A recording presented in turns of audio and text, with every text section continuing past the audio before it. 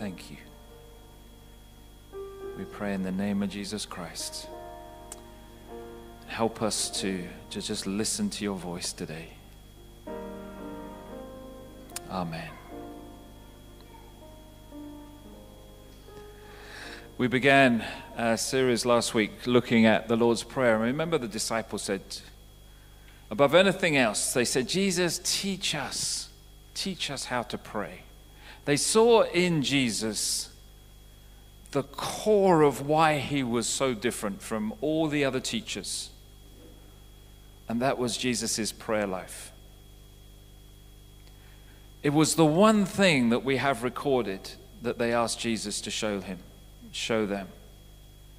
They didn't say, teach us how to do miracles, teach us how to preach, teach us how to be good disciples, teach us how to do anything else. Teach us what is it really like in heaven. No, they said, teach us how to pray like you. And we looked last week at what Jesus started by saying.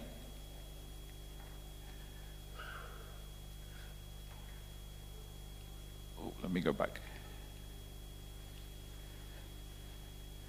He started by saying that these 7 things. When you pray, this is what you should be like and what you should not be like. And he said that in Matthew's Gospel, and we looked at it last week, before he gets into saying, this is how you should pray. He says, don't be like the people you see around you, because their prayers are going nowhere. Don't follow their example. They may do eloquent prayers that speak a load of good words and full of good theology, but don't be like that. He said, you've got to be like I'm going to show you how to pray. And he said, prayer should be like this. This is how you should pray. Our Father in heaven, hallowed be your name. Your kingdom come, your will be done on earth as it is in heaven. Give us today our daily bread. And forgive us our debts as we also have forgiven our debtors. And lead us not into temptation, but deliver us from the evil one. For yours is the kingdom, the power, and the glory forever and ever. Amen. I think we may know that prayer. We've prayed it a lot of times, right? It's difficult to read it off the screen because we know a different version, don't we? Trespasses and not, etc. So I had to read it carefully, lest I go back into it, because I've learnt it since I was knee-high to a grasshopper. I was that small when I first learnt the Lord's Prayer. And we know it, we recite it, but what really is Jesus saying when he's saying this prayer? Well, the first thing he says is that it's a pattern for prayer. When you pray, he's saying the first half of your prayers should always focus on God. Our Father who art in heaven, hallowed be thy name. Thy kingdom come, thy will be done on earth as it is in heaven. That's all about God, right? So when we pray, he says, don't just go launching in. Lord, I've got 2 minutes here. Now, this is what I need to talk to you about. I need this and this and this and this and this. No, he said, when you pray, first of all, acknowledge who God is. Acknowledge who you're speaking to. That you are speaking to God. And so you need to acknowledge God and connect with God and remember and think. It's like I just said when we were singing, I will trust in you, right? It's easy to sing those words, beautiful hymn. But actually, where am I trusting God?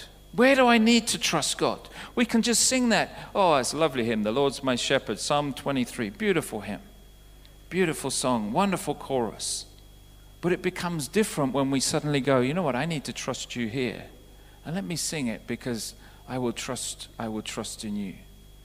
So I'm singing it because I need to trust. Lord, I give you this. And so the first half we need to focus on God before the second half comes in, where we focus on ourselves and the things around us.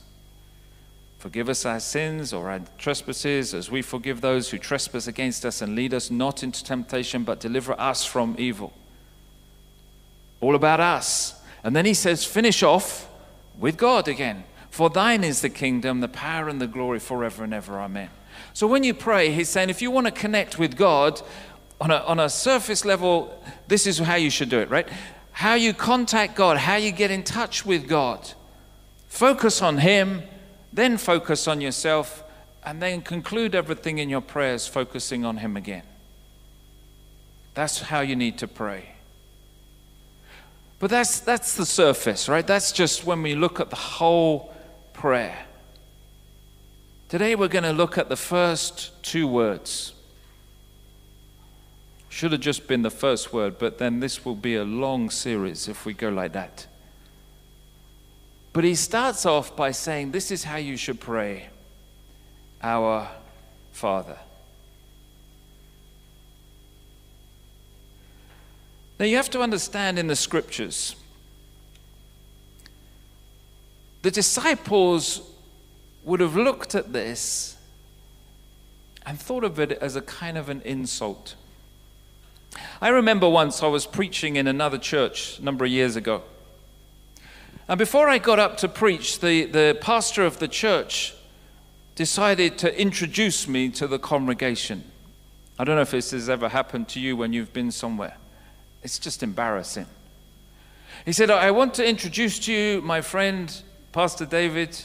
And then he started listing all these things. Pastor David, who is pastor of this amazing church in Harrow, he was going on about, he's got an MA in this, and he went to Oxford and he did this, and then it was like, he wouldn't shut up. He makes the best fruitcakes in the world. He's just awesome, he's run a half marathon, he paddle boards everywhere, he can run, he can cycle. And I'm thinking, like, this is my sermon time going like this, right? And he was going, but in the Bible, that's what they did when they talked about God. You look in the Old Testament. He is the God of Abraham, Isaac, Jacob, Esau. And then they just carry on. And you kind of, when you read it, you kind of go, yeah, I know that bit. And you kind of skip down 5 verses till finally you get to the substance of what they want to start praying about. Why? Because if somebody is important, you introduce them like that, don't you? When the Queen opens Parliament, she's not just, oh, hi, Queen, get on with it. No, this is, the monarch. She is the queen of this island and that island and this place and that place. And so you carry on going. Why? Because it shows the importance. And so the disciples would have been used to prayers where the introduction for God is long and reminds people of this is the God who brought them out of Egypt and into the promised land. This is the God who took them from exile and brought them back. And just the whole thing about who God is and how wonderful God is. And what does Jesus say? When you pray, say, our Father. Full stop. And he's like, whoa, wait a minute. This is rude. You can't do that. But actually, why does Jesus just do that? Why does he just say, our Father kind of sums it all up? Because our Father is the critical thing about being heard by God. Yes, he's the God of the universe. Yes, he created all things. Yes, he's done all these amazing things that you could recite. But actually, none of that gives us access to him. We can't come. The curtain, as I said, the curtain was here. You couldn't go. There was no way. You can say, yeah, he's the God of all these things, but it's only because he's our Father that you have access to the court of heaven, to where he is. And so Jesus, by just saying our Father, summed up every reason why we can go and talk to God and listen to him speaking to us. But let's go a bit deeper even than that. Still with me?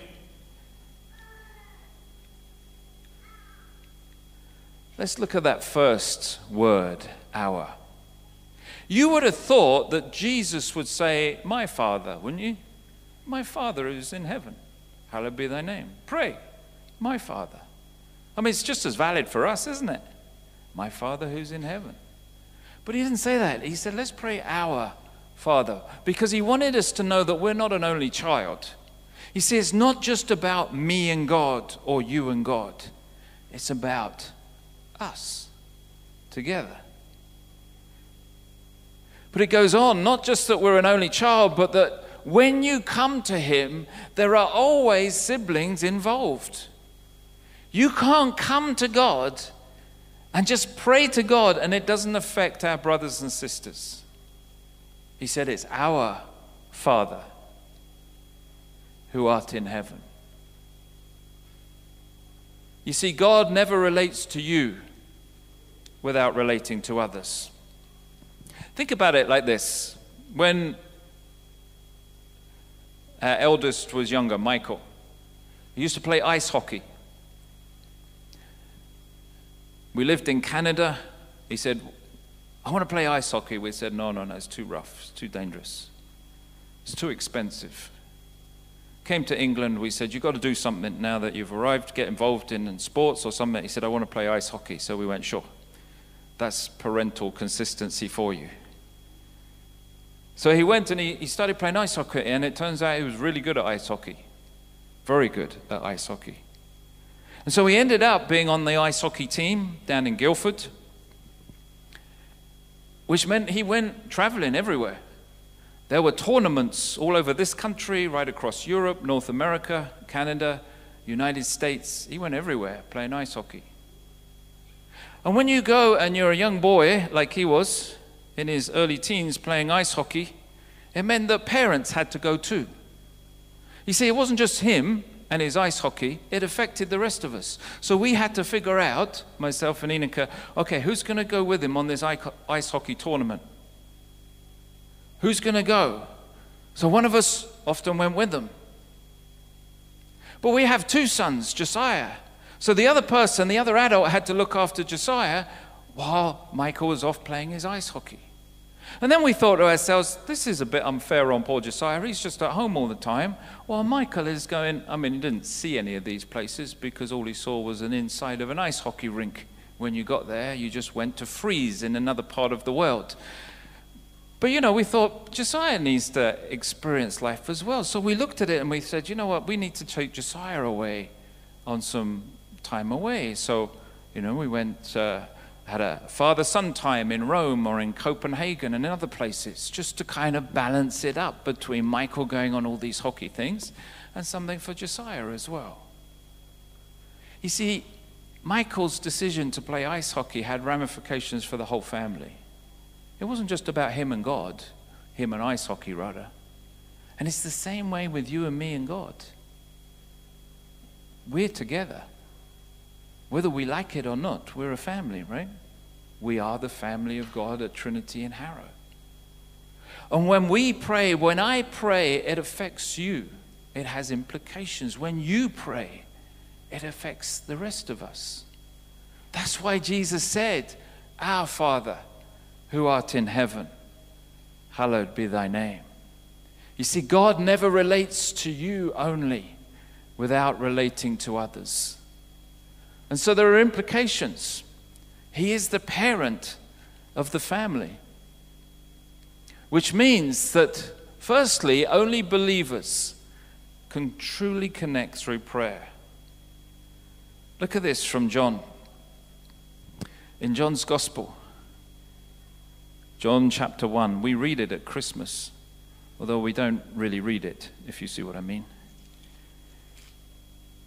It's usually the last in the 9 lessons and carols. But it actually says this in verse 12 and 13. In the beginning was the Word, and the Word was with God, and the Word was God, and was with God in the beginning, right? He was God in the beginning. Verse 12, he says, well, let me go from verse 10. He was in the world, and though the world was made through him, the world did not recognize him. He came to that which was his own, but his own did not receive him. Yet, to all those who received him, to those who believed in his name, he gave the right to become children of God. He gave the right to become children of God. Children born not of natural descent, nor of human decision or a husband's will, but born of God.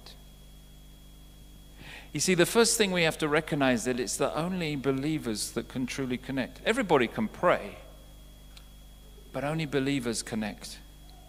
Because only believers have been given the right to become children of God. Only we who are believing in Jesus Christ can come into that place where we know that we are a son or a daughter, and He is our Father. Our prayer is different to the prayers of others, just as Jesus' prayer was so different to the prayers of others around Him. Which also means that you can't be selfish in prayer. As I said, the family is always involved. How many times do we pray just for ourselves? Lord, I want this. Lord, I need this. Lord, bless me in this. Our prayer should be for all of us. Lord, I need to have that family head on, that family mentality.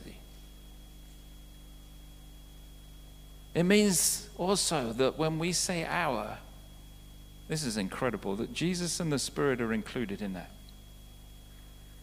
Our Father is Jesus' Father, right? In John 20, verse 17, He says, you know what? I'm going to go to my Father and your Father when I go back up into heaven. When we pray, our Father, it's the same way that Jesus prays. Isn't that incredible? No? I think it's incredible. It just blows my mind. And the Spirit, it says in Romans 8, it says the Spirit intercedes. The Spirit works with us. Sometimes we don't know what we ought to pray, but the Spirit prays in groans, looks into your heart and my heart and just lifts those prayers to the Father. We pray alongside Jesus and the Holy Spirit when we say, Our Father, who art in heaven.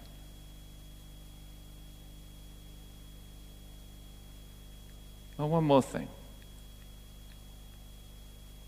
It means we have equal access to God. There are no favorites. Sometimes people come to me and say, Pastor, would you pray for this? As though my prayers carry more weight than anybody else's. They don't. We're all our, right? I don't have like a red phone that I can pick up and phone God as though it's some kind of special number, right? Your prayers, if you are connected, your prayers are just, they reach the same place as my prayers. Our prayers are equally effective. You don't believe me? I can see by your faces. That's what our means, right? God doesn't have any favorites. We're all equal before God. The Bible says it over and over again. We're all sinners before a holy God, correct? Just ask my wife if you want to know from me, right? I just am doing a different role to you. That's all. I'm not any more special. I'm not any more, have any more access to the Father than you do. He's just called me into a particular role as He's called you into a particular role. And so your prayers carry the same weight. Your prayers carry the same impact into the courts of heaven as mine. You don't believe me? I can see by your faces. You're just smiling sweetly at me. But I'm telling you a truth from Scripture.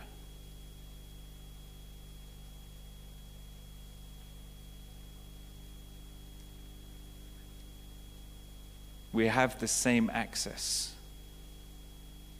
Who here is a son of God or a daughter of God? Right. So what does a son mean? Does Michael have any more access to me than Josiah? No. Do I prize Michael over Josiah? No. When they phone, if Michael's on the phone and Josiah phones me, do I say, oh, it's Josiah, sorry, mate. I'm going to hang up now because, you know Josiah's my favorite, so boom, hang up on him, pick up for Josiah? No. You treat them the same, don't you? And it's the same with us. We're sons and daughters of God.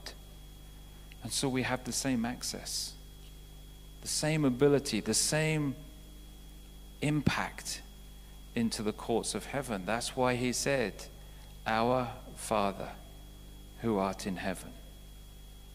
He is the parent of us all. There are no favorites.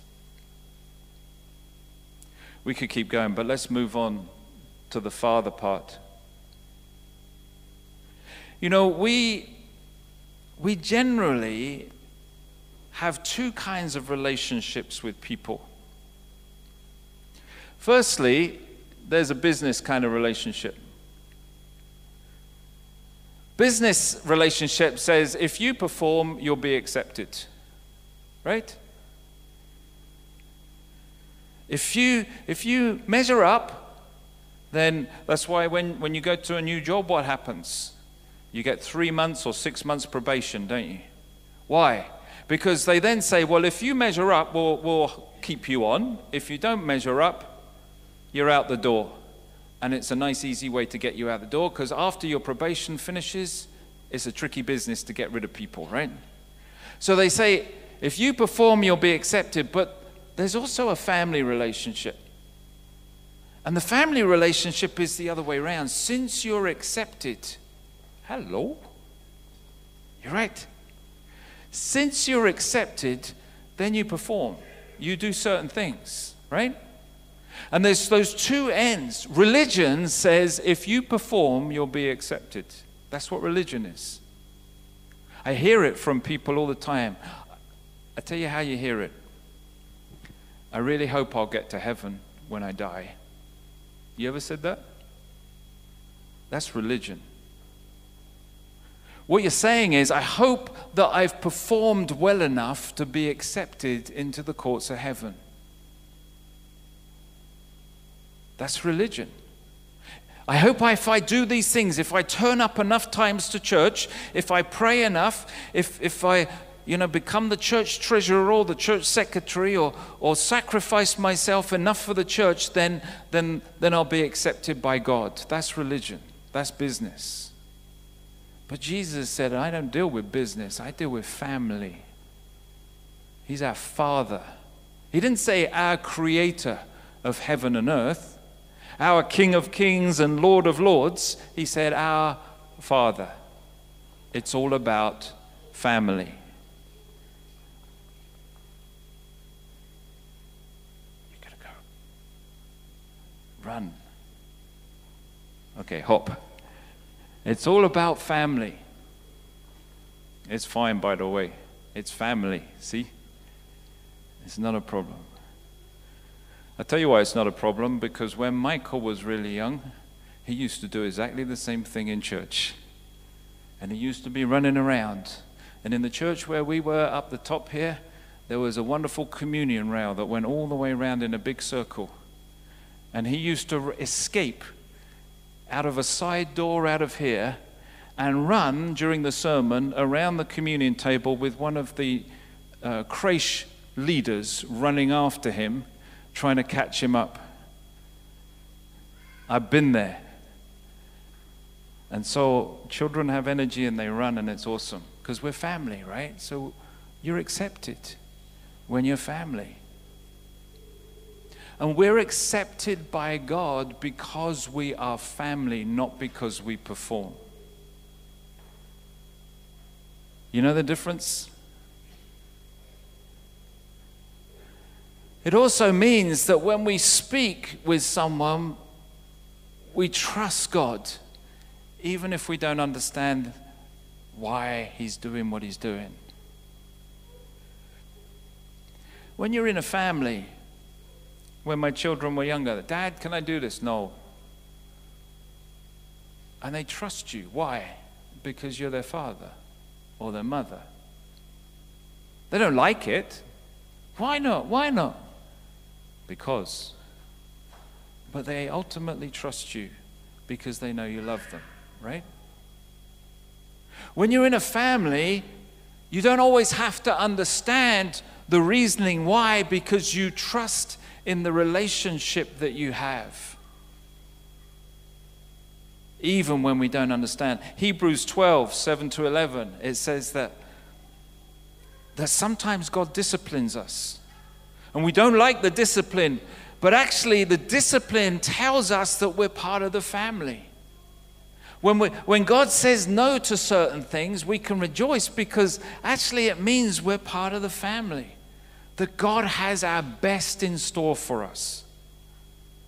The Father wants to give good gifts to his children, he says in Romans. He longs to give those great, wonderful gifts, but we need to trust him because he's family. He is our Father. Now, I know for some it's difficult because our own fathers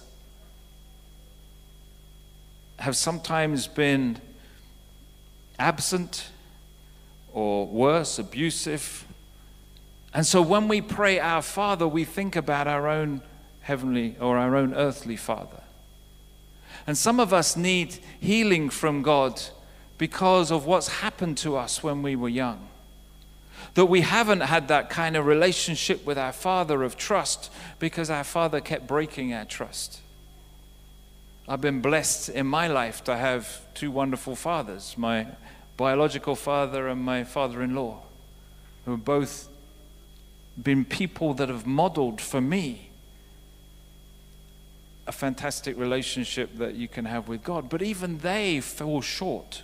Even I fall short to my children of what our Heavenly Father is to each of us. And so sometimes we need to not just think about our own biological fathers because they haven't been a good example. We need to think maybe about our mothers or think about the best relationship that you've ever had. And then amplify that to who God is. You see, God is saying, or Jesus is saying here, not that God is a male, that is Father in heaven, but he's using that as a kind of a symbol, a language of trying to understand the kind of relationship that we're family together. And then in the Aramaic it would be Abba, Daddy. It's a relationship of intimacy that Jesus calls us to. And so when we have that intimacy, it means that we can always speak to God about even the smallest things, the little things of our lives. That's what he wants to hear. You know, I used to love it when the boys came home and used to sit around the kitchen table or wherever and, how was your day? And they'll tell you about all the insignificant things. It's fantastic moments. Or when you got to bed and you tucked them in and there you sat down with them. So what happened today? And they would tell you about all these people you've never heard of. Something that kicked off in the playground or something that happened in class. And you would sit there and just kind of soak it all in because it was amazing. Why? Because they could tell their dad or their mum all the little things. That's who our Father in heaven is. That's what he wants from you and me. That's why the Bible says, pray without ceasing, right? Tell him everything. Tell him all the big things and the little things.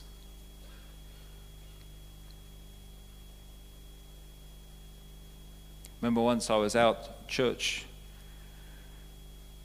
bowling it was, 10-pin bowling. I was playing rubbish. And I said to the vicar that was there, I said, I'm going to go off in a corner and pray because this is dismal. And he said to me, he said, don't waste prayer. I went, waste prayer? This is a crisis moment for starters. Have you seen my score? But I said, Lord, please, this is embarrassing. Help me. I came back invigorated. Boom, straight down the middle. Strike. That's prayer. It's a wasted prayer. He doesn't know what he's talking about, right? You can't waste prayer. The Father says, I want to hear everything about you. He loves it. Even a crisis in 10-pin bowling. But it also means we have someone that will drop everything for us, right? My children get into crisis. Dad, can you help? I'll drop everything, go help them. Why? Because I'm their father, right? They need help. I'll help them. Forget the church for a minute. I'll just go. Because I'm their dad. And I love them, and that's what I'll do. I'll do anything for them. They know that. They better not remind me if they ever watch this. But they know I'll drop everything. And same with God. You know, if you've got anything, He'll drop everything and come and rescue. When we go through the valley of the shadow, through the hardest, the deepest times, what's He going to do? He says, I'm going to be there right with you. My rod and my staff will be there. I'll move things out of the way. I'll lead you through it all so you get to where you need to go to. I'm never going to leave you or forsake you. I've written you in the palm of my hand. I see your name right here. Every time. God will do all that for you and for me. He's our Father.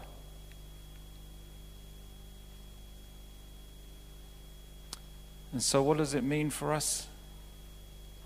What do we do with all of this? How do we respond? He says in Romans 8, therefore, brothers and sisters, we have an obligation, but it's not to the flesh to live according to it. For if you live according to the flesh, you will die. But if by the Spirit you put to death the misdeeds of the body, you will live. For those who are led by the Spirit of God are children of God. The Spirit you received does not make you slaves so that you live in fear again. Rather, the Spirit you received brought about your adoption to sonship. And by Him we cry, Abba, Father. The Spirit Himself testifies with our spirit that we are God's children. Now, if we are children, then we are heirs, heirs of God and co-heirs with Christ, if indeed we share in His sufferings, in order that we may also share in His glory. How do we respond?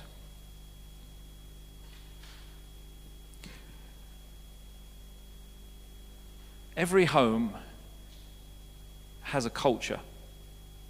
There's certain things that you do and don't do. There's certain traditions that you have. You especially see that around Christmas time. Every home will set up on a particular day the Christmas tree generally.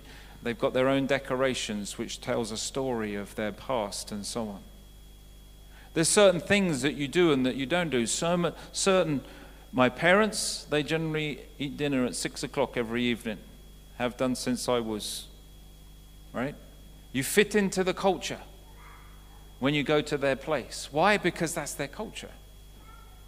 And in the same way, we have a culture as we become children of God that we fit into. And when you fit into that culture, you celebrate with the cultures that you fit into, right? There's certain things that you do, there's certain things that you don't do. But the joy is growing that culture. Again, when our children were little, there were things that we did. You know, Inika made this amazing Christmas tree out of material, and it was like an advent calendar, and she put 24 little pockets on the tree, and we used to buy some sweets and we used to put things in. Every year they would go to that. We used to buy Christmas presents for one another, like a secret Santa thing. And we had a limit to fill the stocking each year, and we used to put our names in the hat as part of our culture. You know, and even now they talk about, I miss those days. We used to have this crazy game that we used to play at home called the flashlight game, which was kind of like a wide game. And they used to invite friends over sometime, and we were so embarrassed because we kind of dreamed up this silly game.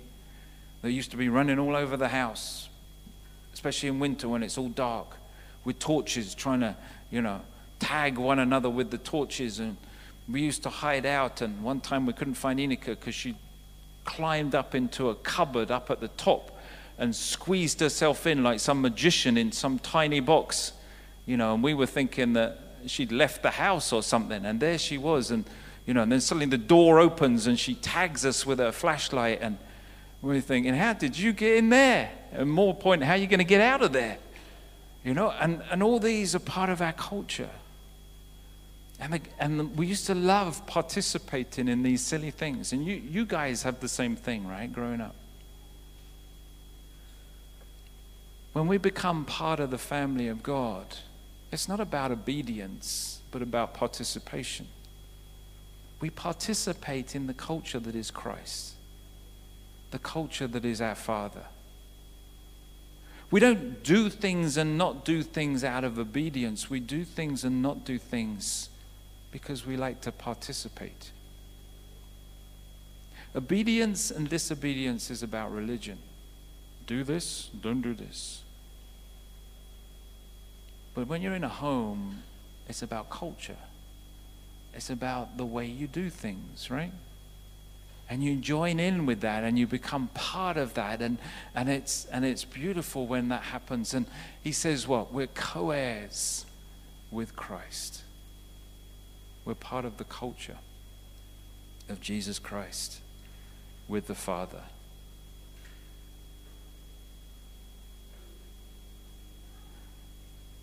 And so it goes back to that family. I'm accepted. I'm loved.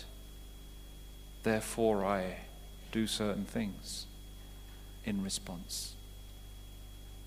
I will trust. I will trust in you. There is so much more we could say. But let's stop there for today.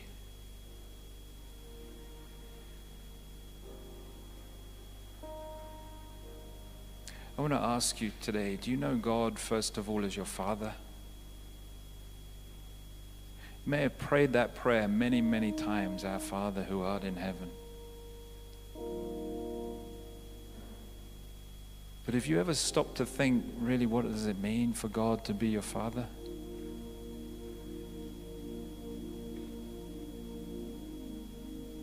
Maybe today you need to actually just say, Lord, actually I come to you more like a business, like I come in fear. Fraser had no fear running up here, right? Why? Because he's at home here. And so he could just run up and down the center aisle, and he was a brilliant illustration of family.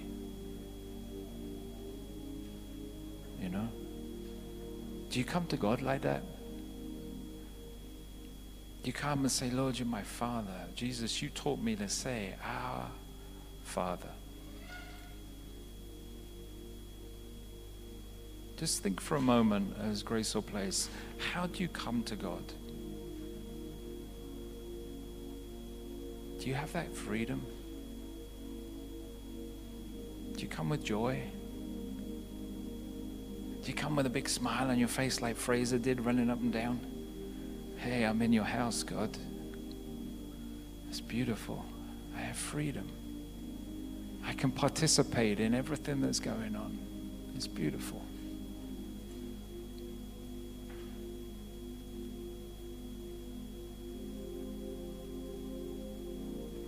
Father, if we come to you in any other way, forgive us. If we come with fear, if we come trying to please you, forgive us. You're already pleased with us. You already love us. You say you sing over us. You just sing out of joy. You're our shepherd.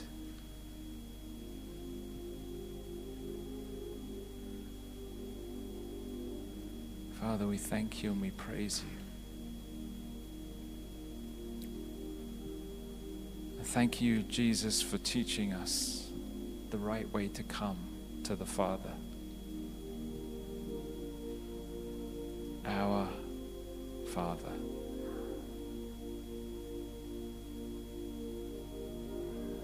We don't feel worthy to say those words. But Jesus, you've enabled it. What a privilege, what a joy. Thank you.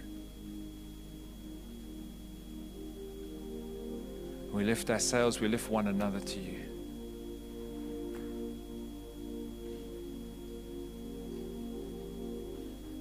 And Lord, as we are thinking not just about ourselves today, but about the relationship we have with everybody.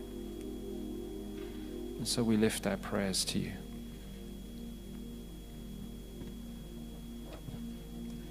Lord, we lift part of this family, part of your family to you. Marjorie, who's in hospital. We pray that you would heal her of the virus, and that virus would disappear out of her body, that she would regain her strength and be able to go home. We pray for Reg and Elizabeth. Lord, that you would bring them safely home too. Heal Reg from whatever it is, the dehydration, but also whatever has caused him to have to go into hospital. And they were on holiday in Malta, supposed to be coming back today.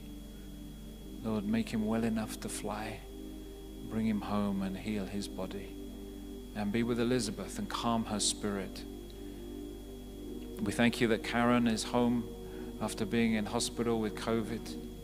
But we continue to ask, Lord, that you would heal her completely, that there would be no long COVID or any side effects of the condition, but that she would be protected by you and given an opportunity to come back to full strength.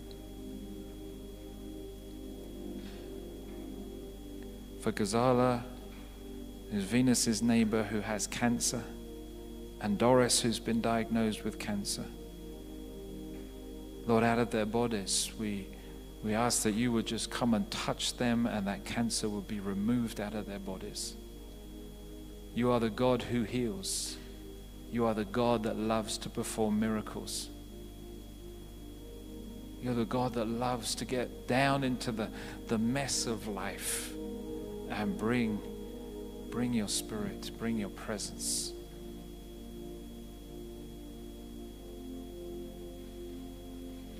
Heal them, release them, restore them.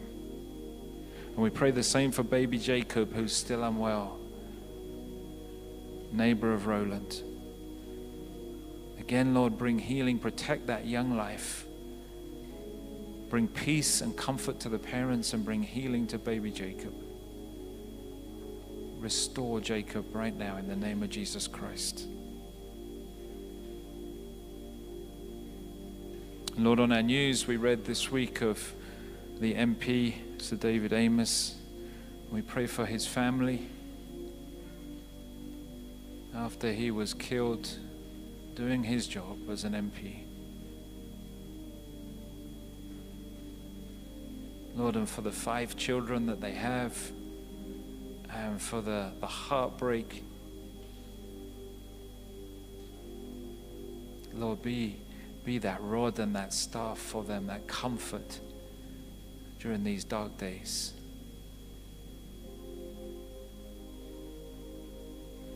Lord, we pray for our nation. There are so many situations, so many ills in this country. Guide the leaders, we pray. May they reach out to you and give them the wisdom they need to make the decisions that they need to make. Lord, we pray also for our world further afield. Lord, there's so much that's going on. The meeting coming up in Glasgow about climate. We pray for a real change not just words, but action. For Afghanistan, there was another bomb that went off in a mosque, killing more people. Lord, where will it end? Struggles in places like Lebanon and other places where there's still violence, Sudan. Lord, bring peace and peacemakers to your world. And we pray for your family throughout the world, Lord, that you would embolden, encourage, build up your family wherever they are. Help them to trust you and fulfill everything that you have for them. For we lift all these prayers in the name of Christ. Amen.